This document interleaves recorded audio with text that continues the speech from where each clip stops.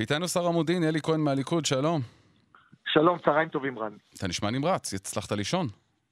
לא ממש, עבר כמה שעות, אבל אנחנו נשאים שעות שינה גם היום בלילה וגם בסוף השבוע. במסגרת שעות בלי שינה, מה אתה מסיק מהנתונים עד עכשיו, נתוני המנדטים? קודם כל מה שאני משיג זה בצורה ברורה שהיחיד שיכול להקים ממשלה זה בנימין נתניהו, שאתה רואה גם את התוצאה, הליכוד עומד בקידומת של 30 מנדטים, לדעתי יסיים ב-31. כן, אתם צריכים אבל קידומת 6, איך אתם מגיעים לזה?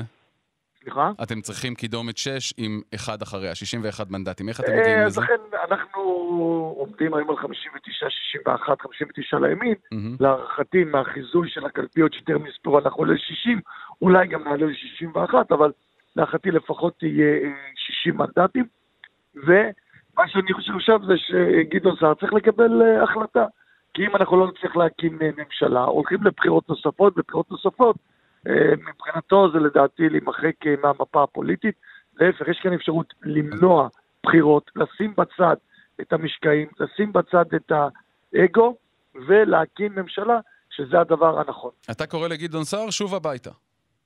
אני אומר שזה הדבר הנכון, בתוצאות שנוצרו עכשיו, יכול להיות 60 מנדטים, גם אם יש 61 מנדטים, קריאתי תישאר בעינה, על מנת שתקום ממשלה יציבה.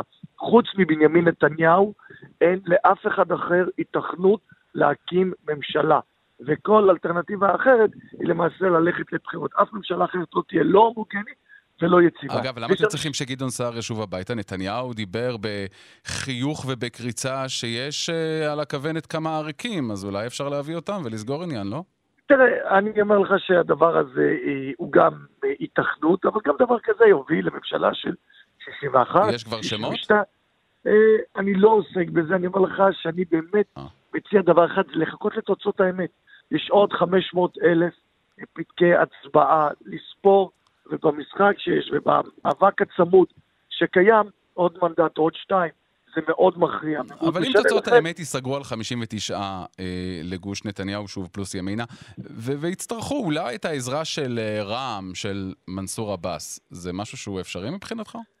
אני אומר שהדבר הזה הוא לא אפשרי, לא אידיאולוגית ולא מעשית. לא אידיאולוגית, וכיוון שאמרנו בצורה ברורה לפני הבחירות, שאנחנו לא נשב עם מי שלא מכיר במדינת ישראל כמדינה יהודית ודמוקרטית. אגב, זה לא גורע כהוא זה ממחויבות שלנו למגזר הערבי, לטיפול בתשתיות, למיגור הפשיעה, למה שאמרנו במהלך מערכת הבחירות, אבל גם אמרנו שאנחנו לא נשב לא עם הרשימה המשותפת, ולא מי שמכיר במדינת ישראל כמדינה יהודית ודמוקרטית. לכן אידיאולוגית אין מכנה משותף.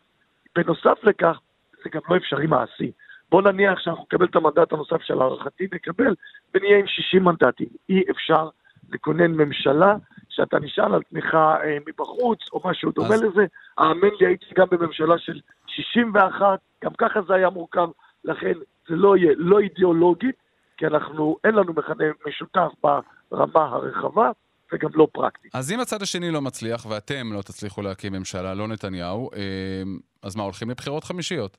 אני אומר שהיחיד שיכול להקים זה נתניהו. אבל אם הוא לא יצליח? אתה מסתכל על הליכוד קיבל את המפלגה הגדולה ביותר, נתניהו, יש סביבו כמעט 60 שתומכים בו, כמעט זה לא מספיק, אבל אם הוא לא יצליח, השר אלי כהן, אז מה יקרה? הולכים לבחירות חמישיות? תראה, האם התרחיש הזה קיים? כן. האם צריך לעשות הכל למנוע אותו? כמובן שכן. אם אתה שואל אותי, צריכים לקבל החלטה, גם גדעון סער או בני גנץ, לשים את האגו בצד, לשים את השיקולים האישיים, להיכנס לממשלה, להשפיע מבפנים. יש מכנה משותף, זה להערכתי הדבר הסביר בתוצאות שיש עכשיו. כן, אבל במסגרת לעשות הכל... 61 בתוצאות האמת. אבל במסגרת לעשות הכל, אבל הכל כולל הכל, כדי למנוע בחירות חמישיות, יש עוד תרחיש שמעניין אותי לשמוע מה דעתך עליו. זה לבוא לראש הממשלה, ראש המפלגה שלו, ולהגיד לו, אדוני, אתה מעולה, מצוין, הכל טוב, אבל נכשלת פעם ראשונה, פעם שנייה, פעם שלישית, פעם רביעית, אנחנו לא נוכל לקחת את המדינה לעוד סיבוב בחירות נוסף. פנה את מקומך, בוא נבחר מישהו אחר, ויהיה לישראל ולמערכת הפוליטית שלה הרבה יותר קל. רן, על מה אנחנו מדברים? הליכוד היא המפלגה הגדולה ביותר, נתניהו יש את מספר התומכים הגדולים ביותר, הוא נבחר בליכוד, הליכוד היא מפלגה דמוקרטית, הוא לא מועמד... אבל זה לא עוזר להקים ממשלה. הוא לא מועמד מטעם... אז לכן, ראוי שאותן מפלגות, שהן כולן מפלגות חד ספרתיות, בין 4 מנדטים לבין 9 מנדטים, יקבלו את הכרעת הבוחר ואת הדמוקרטיה במדינת ישראל. אבל גם אין הכרעת הבוחר, אבל גם אין קיבלו קולות, והם קיבלו קולות, כי הם לא רוצות לשבת עם ראש ממשלה שנאשם בפלילים. עם כל הכבוד, הקטן הולך אחרי הגדול, ולא הגדול הולך אחרי הקטן. אבל אם הגדול נאשם בפלילים? יש חוק במדינת ישראל, והחוק לא נחקק בתקופת כהונתו של ראש הממשלה בנימין נתניהו.